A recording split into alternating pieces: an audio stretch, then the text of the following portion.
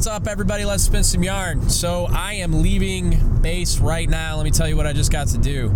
I'm working on my COB quals. It's basically Command Senior Chief, Command Master Chief on a submarine.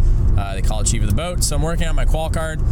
Part of that qual card is I have to run around base and talk to a bunch of people responsible for running base services. So some of the examples would be what you'd probably think they would be: Navy Marine Corps Relief Society, MWR, family housing, stuff like that. And the one I was working on today was Navy College. And so a lot of you know, don't have the Navy College offices like some people are used to seeing.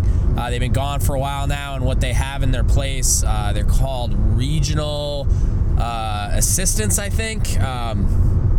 And so that's who I was talking to today.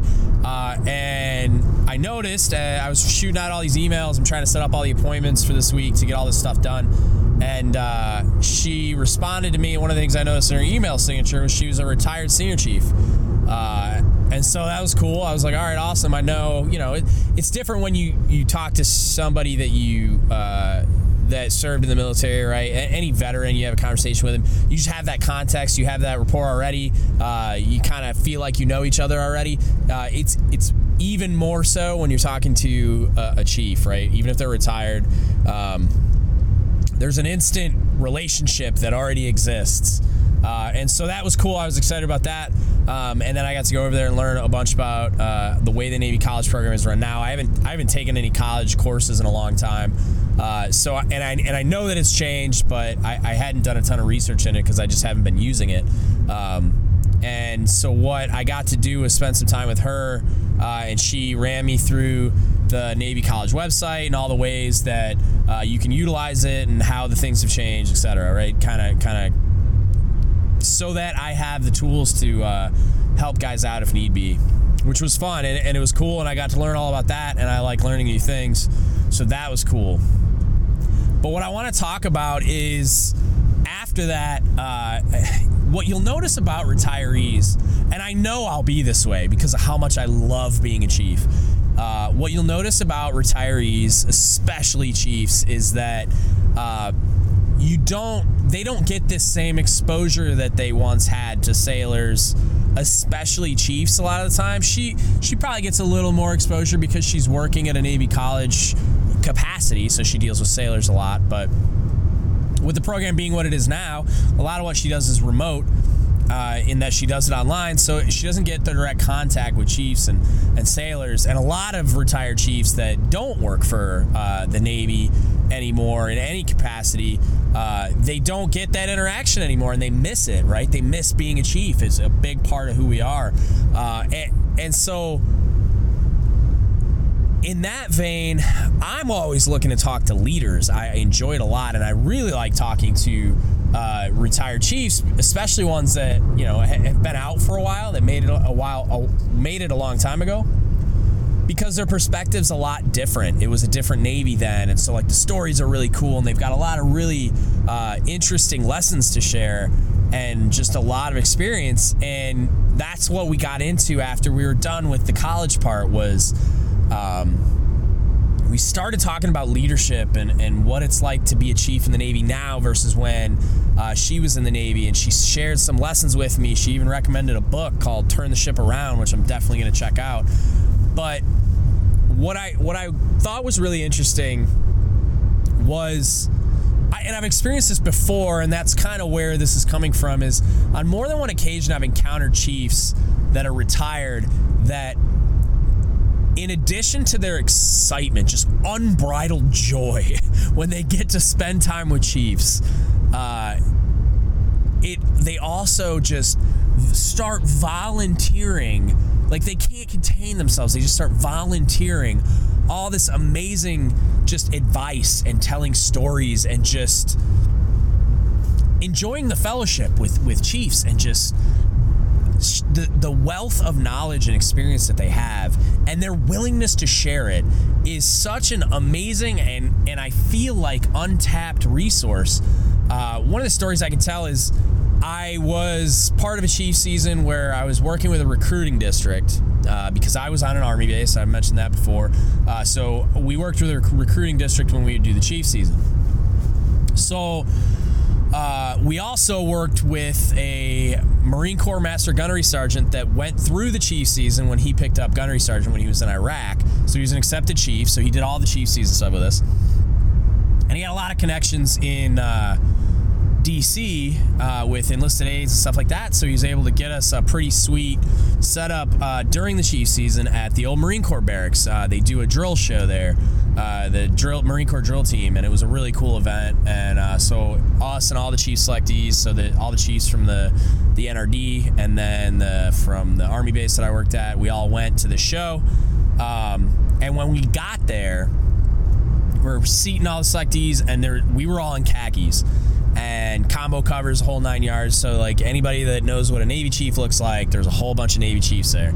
So we stood out in the crowd, right? So this older lady came up to me, and she was probably in her early 70s, comes up to me. We're sitting on bleachers, and she tugs on my uniform shirt to get my attention. And I look down, and she said, excuse me. And I said, yes, ma'am. And she goes, that's Command Master Chief. I work for a living. And I was like, what? And if you had seen this little old lady, the cutest thing I've ever seen in my life, bark this at me, it was pretty entertaining and shocking, and I didn't see it coming. And I commenced having this conversation with her about who she was and her career path, and they were there with a military retirement home. There's a big group of Navy and Marine Corps veterans that were there, and she was with them. And I immediately she told me her story, and I was just like, oh yeah, no, you need to come talk to all these chief selectees that I had with me. And I said, would you like to come talk to them? And she just like beaming was like, yes, I would love to. And so I've got this really cool picture of all these chief selectees gathered around this little tiny old lady that looks like the cutest old little grandma in the world, knife handing these chief selectees as she drops wisdom on them. And it was one of the coolest experiences ever during the chief season. But it was one of the first ones that opened me up to retirees and what they have to offer and how cool that is. There were a couple other veterans with them from that home that some of the guys went over and talked to, and it was really cool. It was a really cool experience. Same thing happened to me the following year in a different way, where there was a MEPS on the Army post. And as we were putting together our chief season, we started reaching out to all the other Navy chiefs on post, and there was a handful at different schoolhouses, and then there was a command senior chief at the MEPS. So we went over there to talk to her. Said, hey, we're doing a chief season. We're trying to basically put together a chief's mess on this post with whatever resources we have, and we'd like you to be a part of it. And she was interested, but she said she had a retired YNC working for her in an admin capacity. So I went over and talked to her, and she made chief in the 80s, I think, or late 70s. And firecracker. It was as soon as I started talking to her, I was like, you need to come hang out with us during the chief season. Really outstanding lady, great stories, amazing personality. Like if you had to create a caricature of a 1970s Navy chief, I mean, this is who you'd be looking for. And same thing, just a ton of wisdom, different perspectives from different experiences, and the willingness to share it was unbridled. And I think it's a resource that you should spend more time seeking out and leveraging. It's something that I've had some experiences going to the retirement homes, doing some volunteer work. We did one that was primarily, the one in the area I was at was primarily Army, but still, great experience. We all put our khakis on, did a comrel at the retirement home near the post, and I mean, it was great, and heard a lot of really cool stories from Korea veterans and Vietnam veterans, and just super happy to see us.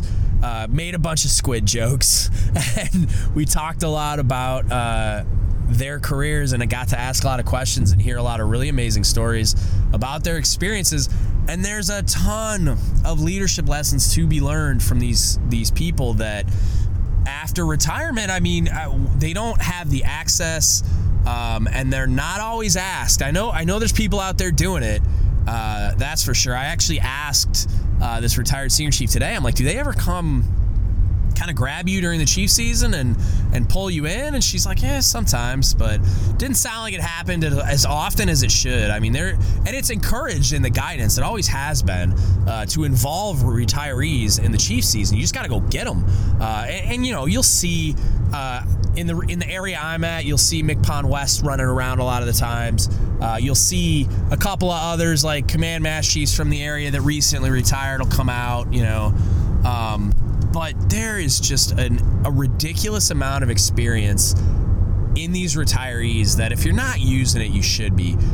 If you're doing CPO 365 or laying the keel training, whatever, I'm having trouble with the shifting and phraseology that has happened. But as you're doing your trainings, go find these people. One of my mentors is now retired, command mass chief, 30 years, just old salty guy with just a ton of amazing leadership perspective and lessons to be taught, and helped build me to the chief that I am. And I've brought him in for a CPO 365 phase 1 session one time, and I mean, they were on the edge of their seat. That was the one that had the most impact by far of all the trainings I've ever done. And I like to fancy myself a pretty good speaker and deliverer of wisdom, but my God, like, I was sitting there as the guy running the training. I was like being the PowerPoint clicker guy, and then I would volley him some questions as he would talk, and then he'd get to another point. I'd give him another question, kind of just for some perspective on something else that I had experienced with him that I wanted to make sure that lesson got conveyed to the group, right? But I mean, I remember sitting there, like, I had to like snap out of the trance I was in to kind of survey the room and make sure they were engaged and kind of see how they were receiving it, and they were just like, all of them 100% engaged, like riveted by what they were hearing. And how many times can you say you've seen that in a 365 session, let alone any just Navy training session? That kind of engagement, it's really rare. And to see that, to me, conveys the value of these retirees, man. And he was a recent retiree, but I mean, probably 3 years, 4 years. So he'd been out for a bit. And I mean, just dropped knowledge. I mean, when you spend all this time learning and developing, and we talk about being a product of our experience, and we talk about sharing all our lessons learned and passing it on to the next generation, who better to do that? They've gone through everything. They got to the finish line and have had time to reflect on all of those lessons and clarify it all. And hindsight's 2020, and they've got all these scars that they can share, right? These lessons in getting them that they can share with us. I really, really encourage you to go out and find these people. They're everywhere. They give themselves away with their email signatures sometimes, or stickers on their car or whatever, but just go around and ask, at the places you're interacting with. If you go into a Fleet and Family Support Center or any other support structure, Navy Marine Corps Relief Society is one of them, MWR, Navy College, any of these mechanisms, they're there. If you're near a shipyard, they're there. Go find them and ask them to come speak. And it doesn't have to be a big name, right? It doesn't have to be a retired CMC. I just spent over an hour with a retired senior chief, never been an SEL, never done any of those things, but man, I got something out of it. It was a fun conversation to have. It was really enlightening to share the perspective, and I got to ask her, what's the difference between when you were around and when I was around? Because I talked to her for 5 minutes and could tell she was a really well-equipped and experienced leader. So what was it like in the Chiefs mess in the 90s? Like, what were the Chiefs like? What was the training like? What was the leadership development like? How did it differ? And we got to have some interesting conversations about how the culture is different now, and how the training's different now, and how the season is different now. Go find them. go find them, go have those conversations. I'm telling you, you'll get a lot out of it. And it just lights my fire and gets me motivated to go find more of these people. And when I asked, it was a loaded question when I said, do they come find you for the Chiefs season? Because I have every intention of going and finding her and having her talk to my Chiefs selectees this year. Because there was not only her as a resource, but her husband is a retired 30-year CMC. His rating was metal worker. That was new to me when I heard that.